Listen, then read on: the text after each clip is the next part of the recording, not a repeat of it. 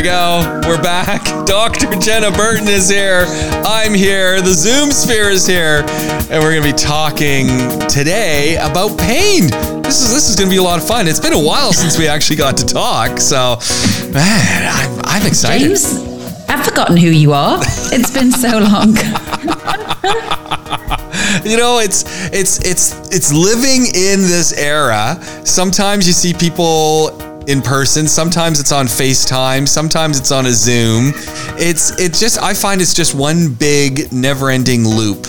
And it's good, but I've lost all sort of understanding of time. Yeah, I regularly have to be reminded what date it is, and I really hate that feeling, but I don't know what date it is. I can't believe we're in September. Yeah. It still feels like it's March. I get it, James. I'm lost. I feel like what is it they say in the UK? I don't know if you have this in Canada. I fly by the seat of my pants. That's it. Yeah.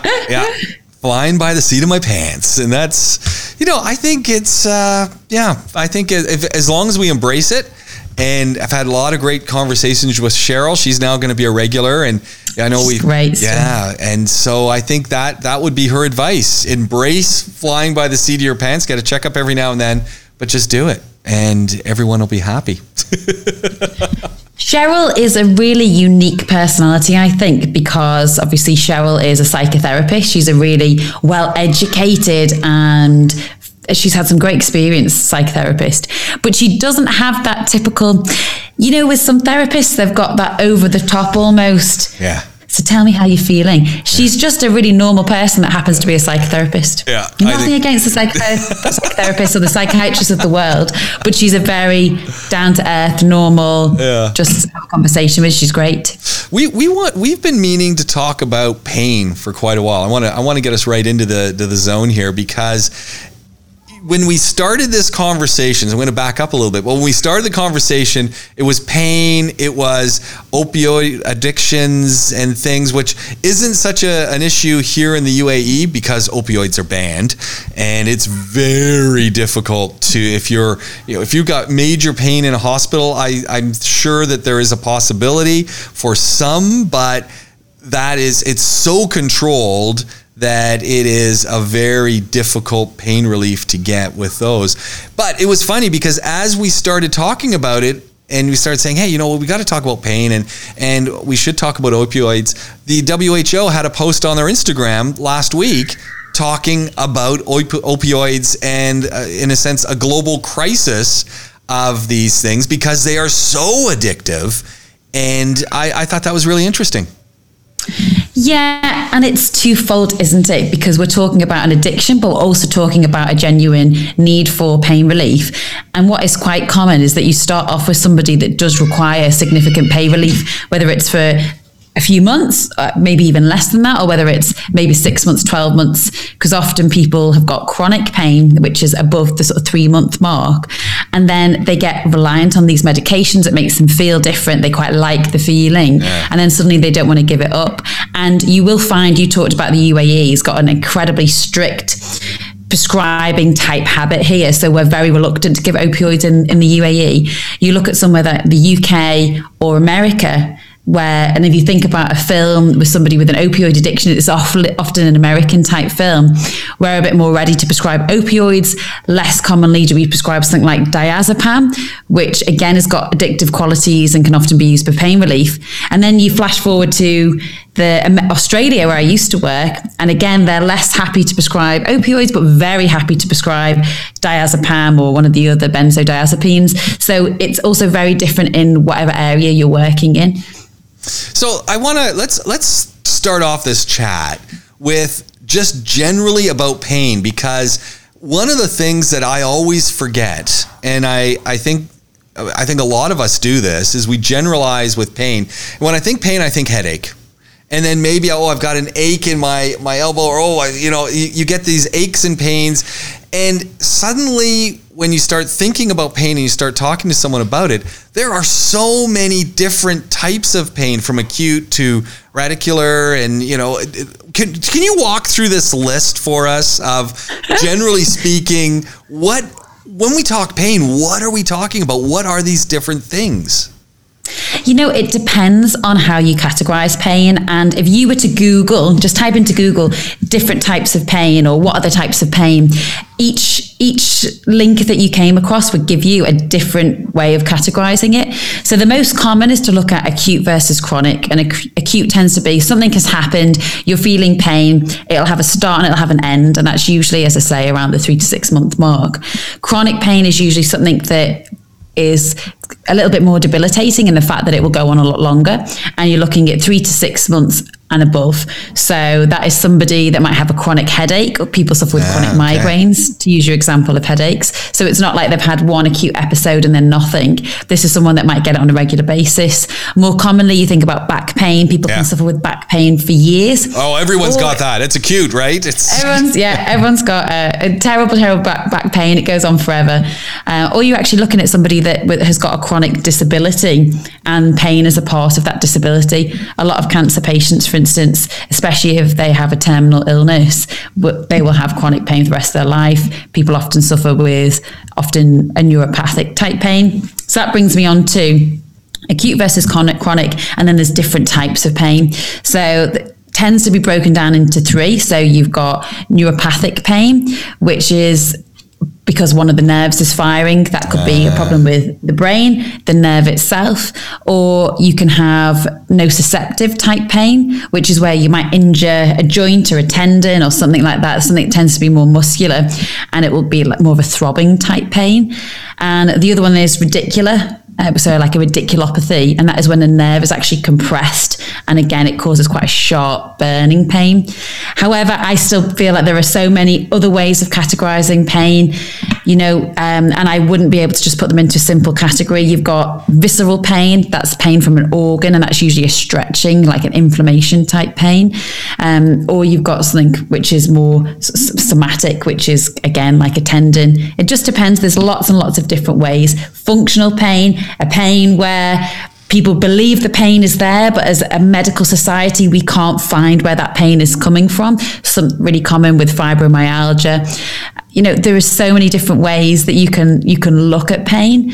So the most common is acute versus chronic, or looking into, is it a neuropathic or not, or a radiculopathy? And then there's a whole magnitude of different types of pain within there. So this pain really becomes a staple in the medical profession.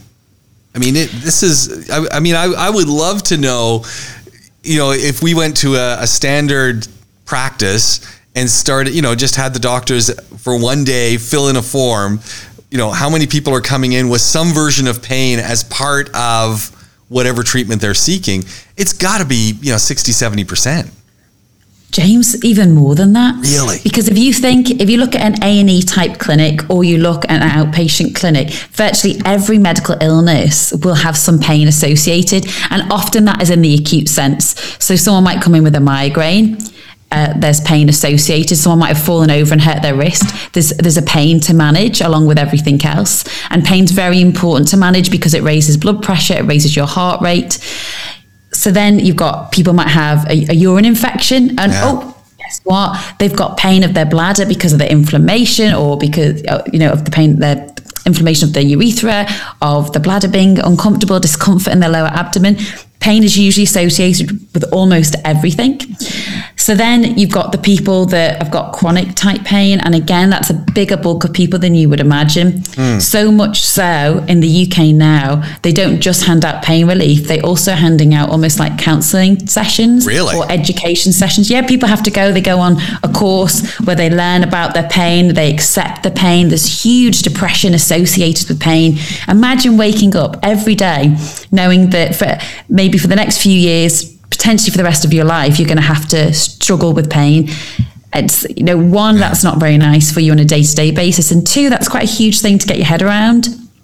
So people have got to accept the pain, and then they can learn to manage it, as well as also taking pain relief as and when they need. So when we talk pain, and of course you've broken it down into a number of different categories. One of the things that I start to wonder is are we doing enough to, and you talked about the NHS and you talked about the UK, where you not only are they handing out pain meds, but they're also helping people with counseling to work with pain. But when it comes to the taking something for relief, grab a Panadol, grab whatever.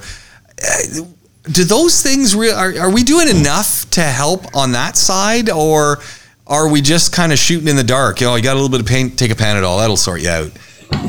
I sometimes wonder. I wouldn't say that we're doing enough. However, it's also not a shoot in the dark either. So it's very regimented. And again, each country will have their pain ladder. And that is, you start off with Panadol, you might go to an NSAID. In the UK, we'd move to a very mild opioid. We'd then maybe add in other adjuncts, maybe like a benzodiazepine for muscle relaxation.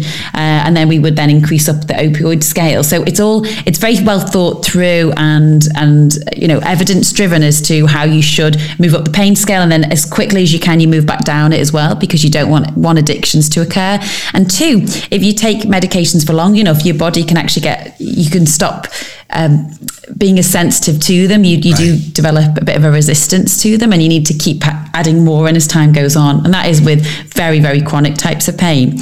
And again, there are professions of the anaesthetic department that focus entirely on pain. They are pain specialists, so you've got very, very well qualified people there helping manage pain, whether it's through injections or oral medications or patches. However, are we doing enough? No, probably not.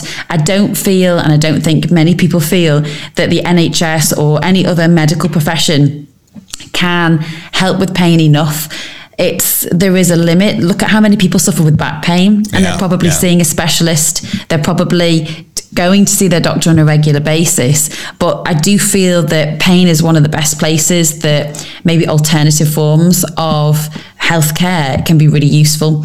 So acupuncture, looking maybe at CBT, maybe they could look at something totally different. There's lots of different, like Bowen therapy, and I think it's craniosacral therapy. There's lots of other things that people try and get relief from that we can't offer as a medical profession, that are maybe worth sampling, exploring, reading about, maybe just having a try with. And it's that catch-22, isn't it? Because at one breath we're thinking, look, I've got my whole medical profession that I've invested in, and they follow me and they track me, and I can trust. And then maybe I need to mix in some of the alternatives. And how much can I trust that? And what do I do? And who knows? And who's regulating? And you've already got the pain. You've already got things that are going on, whether it's chronic or acute. And now you've got to start asking all these other questions. It just adds a little bit of anxiety. And I think pain can create quite a bit of anxiety because you just want it to go away. Yeah, of course. And people are impatient because they want it gone now.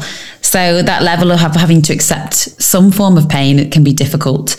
And it's a whole minefield out there, especially when you move outside of the very, very regulated medical profession and you move into areas where people maybe have done one-day course, or like Ryan and Sean Penny that we met, the Wellness Brothers, they've spent years studying in university to be able to offer complementary treatments. Right. And also I would say is either work with a doctor that has done their research on more alternative forms of medicine, or do your own research. And often people will take a position such as which is where I say to somebody, look, I can't recommend anybody. I don't know enough about it. All I can tell you is that there have been other patients of mine that have gone, they've done their homework and they've sought something else and they've had some relief with it. But can I just add as a little proviso is that you must always, if you have any pain, you must always go and see your doctor and get checked out for everything that could be causing it first. So this is for people that have ticked all the boxes, that there's nothing else medical wrong, or we know what is medically wrong with you, but we're just not getting on top of your pain. And the next step is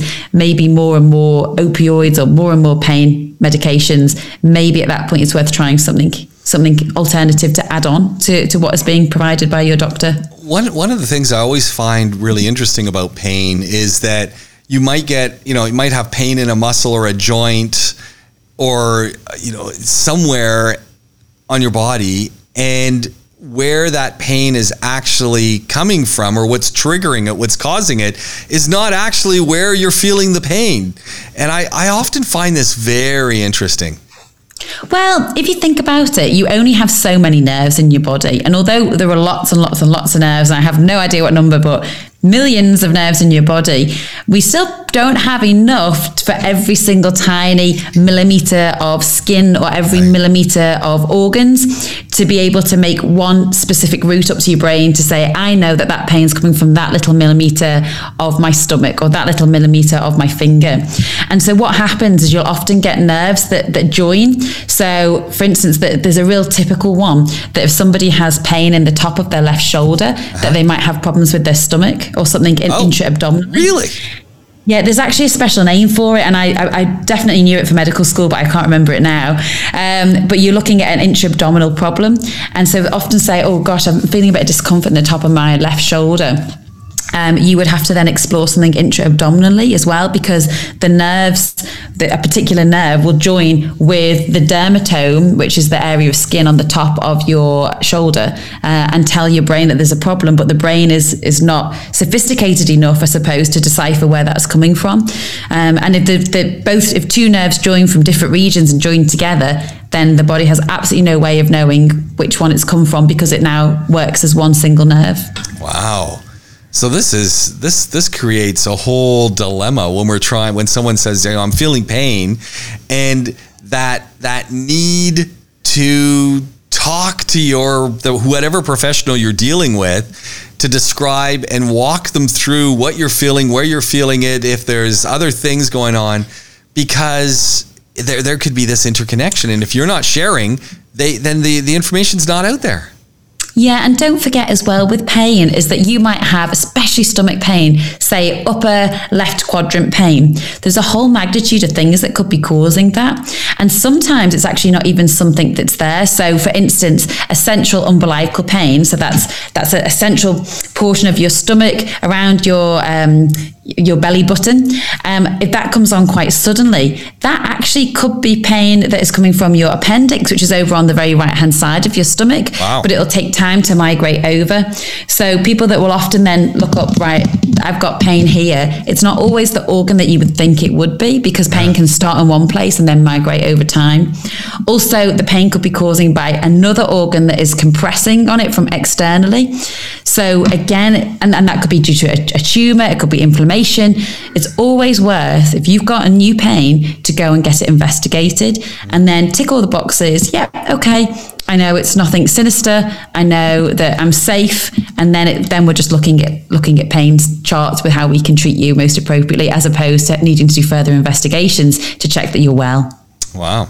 I've got a question again about treating pain. And there's two questions. One, you talked about the ladder. You talked about the pain ladder, and this is that one we always hear doctors saying, so is it, between 1 and 7, how are you feeling? And I'm often wondering, I hope my 7 is the same as your 7, or my 2 is. It'll be different, James. Yeah, well, I'm for sure that will be. So talk to me a little bit about the thinking in how we assess the extent of pain.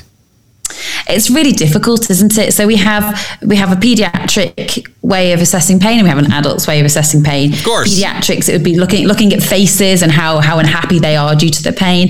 And the typical one for adults is to say, what is your pain score? And that is a subjective pain score, 1 to 10. And believe me, everybody's 1 to 10 is very different. I've seen patients tell me that it's an 11, doctor, and they're sat up like drinking their cup of tea. And it kind of goes in a bit of a loop. And so you have an objective pain score, and we wouldn't give an objective pain score. That's actually not correct. But we would have an objective view on their pain. So are they squirming around? Are they crying out, seeking for attention? Sometimes people do cry when they're in pain, but you can just tell how much somebody is in pain from looking at them. Sometimes people lie so still and they don't want to move. Right. And that's because they're in real severe pain. So, but you must ask subjectively, how do you feel? And then we will give our own account of, look, how do we think they are? And there's often clues as well. you will have different signs, especially for stomach pain, where there's so many organs, different signs for different things of like whether we think that they are actually in pain for that particular organ or not. And you get that for lots of different things. Even if you're assessing the knee, there's ways of assessing the knee that will tell us whether we think, is this a meniscal tear? Is this maybe something that's more related to arthritis? And you also get that from the history too. So it's not like we have just one particular way of doing it. It would be very different for what organ or what body part that we're assessing. Are we getting any better at long-term management of pain, do you think? Well, the problem is that we're narrowed down to a very finite amount of medications. And although they're changing over time and they are improving, we still have the same age-old issue, which we're going to go on to talk about, of opioid addictions, and addictions also of like just any prescribed medication, which may be pain-related but isn't an opioid. Yeah. So yes and no, and we still only have the same categories of pain meds currently. The ones that we fundamentally tend to use haven't changed. So, we are still looking at NSAIDs, non-steroidal anti-inflammatory drugs like Brufen, your typical paracetamol, an opioid, and then maybe a benzodiazepam. Then for like more neuropathic pain, which I think there's a little bit more research into, you might be looking at antidepressant medications such as amitriptyline. The triptylines tend to be quite good for neuropathic pain, or pregabalin, again, something that is for neuropathic type pain. So there's maybe a little bit more movement in those, but otherwise they haven't really changed. Wow.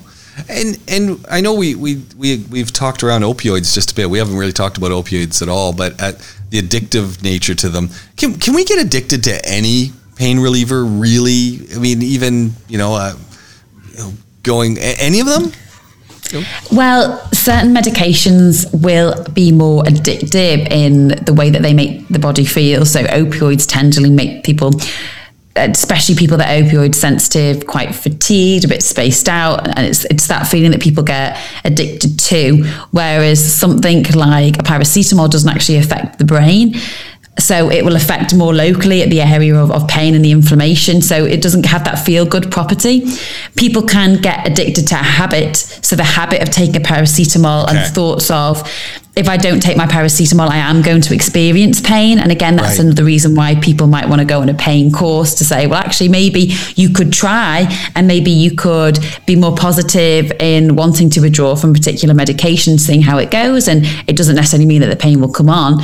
So it can be the habit side and also the side that makes you feel. So there are definitely medications that have got more addictive properties than others. Man, that becomes a challenge, isn't it? Because you're trying to sort things out. You've got these potential medications, but you don't want it to become an addiction in that you just need it because you feel good, or an addiction in the sense of, well, I just need it because when I take it, I don't get pain anymore. So I want to make sure I just constantly have it. And if I don't, I'm starting to feel a little bit of a niggle there. I better get some of this on board.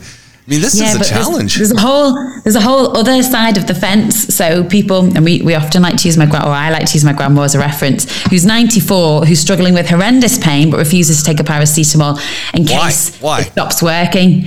She doesn't want it to stop working. She doesn't want to take a tablet.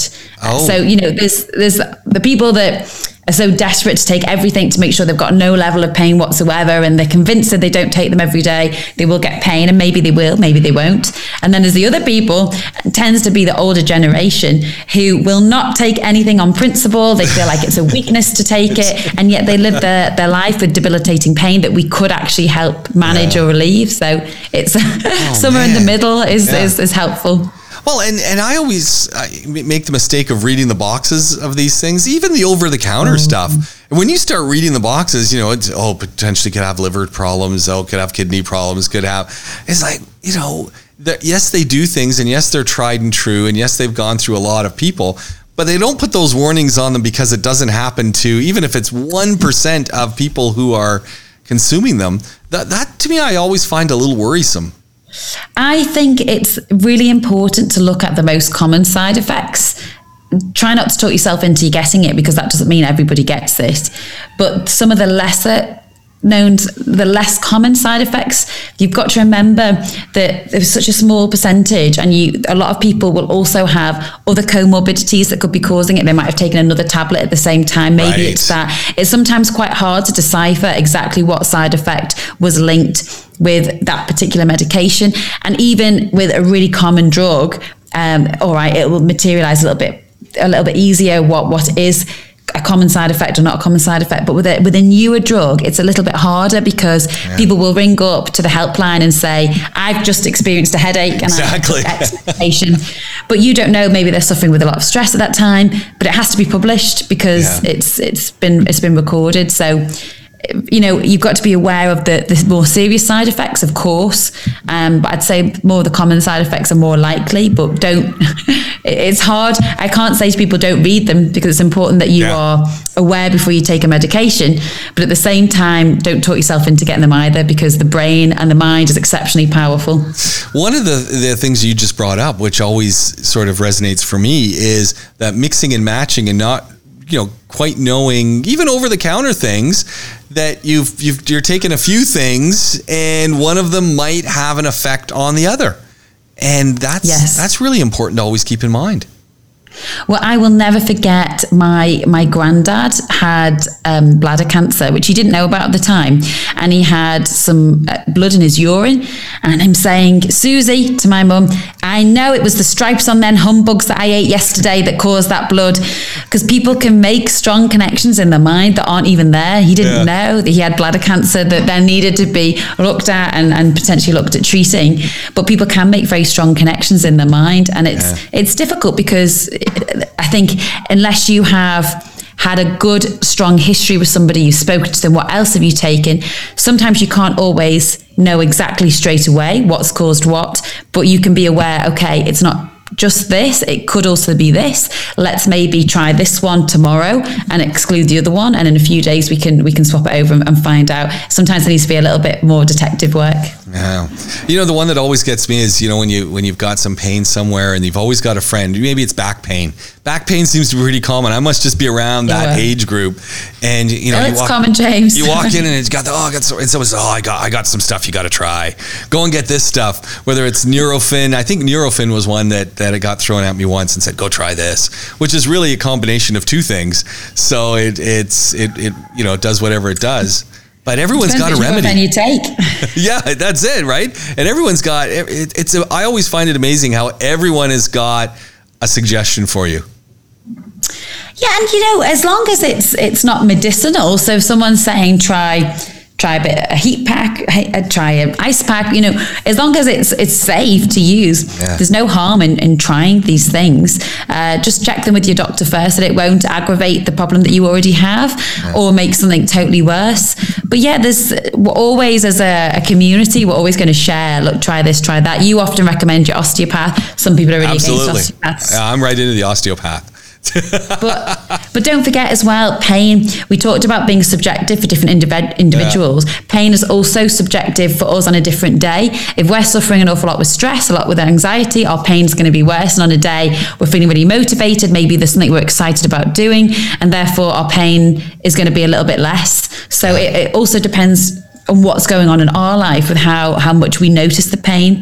Because don't forget, pain, you can distract to a certain extent, the amount of pain you have. It's like when a child falls over and they hurt their knee, the first thing we do is we rub it, and it's because we distract the mind with the rubbing, and the sense of the touch actually keeps the mind occupied. It doesn't notice the pain as much. Yeah, there we go. I you know, it's funny, with jogging and stuff, we're both runners. We both get different kinds of pains in legs and hips and things. And I found if I'm consistent in stretching after and before I run, and maybe sometime in the middle of the day, and I've just come across a number of different wacky stretches that are just so common that you'd never think they would do anything, but it's amazing how they just zone right in on these muscles. And if I do these stretches, I never have any pain. And if I don't do them, then I'm jumping for a Panadol now and then. It's like, oh man, this is killing me. I need a Panadol, and it goes away. But if I do the stretches, they also go away. So it's totally in my control to sort this out. Yeah. When it comes to injuries and things as well, a lot of them are caused by everything being too tight. Yeah. And think about it, if your hamstring is tight, it pulls on your calf, which pulls on the muscles of your feet and your Achilles tendon. So if you can stretch them out and stop them being too tight, you are less prone to those overuse type injuries from your tendons. So that makes a lot of sense, James. Well done on managing your pain before it even arrives. I'll share them with you. But the crazy thing is, I sometimes think when it comes to pain, and I know someone who's got chronic pain is going to go, you're wrong. But I sometimes think we're just too lazy in looking at what's going on here, what's causing all these things, and it's easier to head to the medicine cabinet than it is to, get off you're getting lots of headaches and things. Maybe you shouldn't be in front of your computer so long. Right? I'm getting really bad neck pain. And then you look at the person and you say, how much time do you spend on your social media? Because you're really crouched over, and where you're talking about the pain is where you're crouched over because you're on your social media. So what if you get off your phone and don't crouch? You know what I mean? I'd say it depends so much on the person's problem. Like some people, for instance, oncology type patients, it's very difficult. There are other people for sure with back pain that what the ideal solution would be, give medications in the acute phase, get them moving, stretching, seeing an osteopath, whatever the treatment plan that's appropriate for that person may be, and then try and reduce the pain meds down. Use it as a bit of a plaster or a band-aid to get them to where they need to be. But in that, whilst it's really bad for these people, you can't get them to change the behavior initially because the pain is occupying their mind. Right. So if you can take that away and then try and get them to reduce down on the pain meds, it's great. It's like I talk to a lot of people that are suffering with really bad depression. If you can treat the depression, get them doing the talking therapies that you can manage the depression, and then take the depressive the medications away. That's the ideal situation. So I agree and I disagree at the same time. I think it depends on the individual person, and there's nothing wrong with taking them in the short term. There's nothing wrong with taking them in the long term for certain people, and obviously it's a cost benefit ratio to what else can we do for you. Right. What are your parting words on pain, Jenna? Just that pain is going to affect everybody at some point in their life. Try to manage it sensibly. Speak with the doctor about what other options there are other than medications. As James said, don't just reach for that cabinet. Is there anything that you can do yourself to help manage the pain? And for those people that don't want to take pain meds, let us try and help you. Doesn't just because you take them for a week, 2 weeks, maybe even a month, doesn't mean you're going to be on them for the rest of your life. And also that we need to talk about opioid addiction at some point, James. We got so caught up. That's our next podcast is 100% opioid addiction. That's what we're going to talk about. That's where we're going. 100%. The next one. I'll be there. There we go. Dr. Jenna Burton, always here, full of great advice. And you can get a hold of Jenna at Dr. Jenna Burton all across the socials, right? That's it. Yeah, that's it. Dr. Jenna Burton or drjennaburton.com. There we go. It's that simple. She's here with us all the time. We podcast together, and we're going to be talking opioids in our next edition. Thanks for joining us. This is Doc Talk.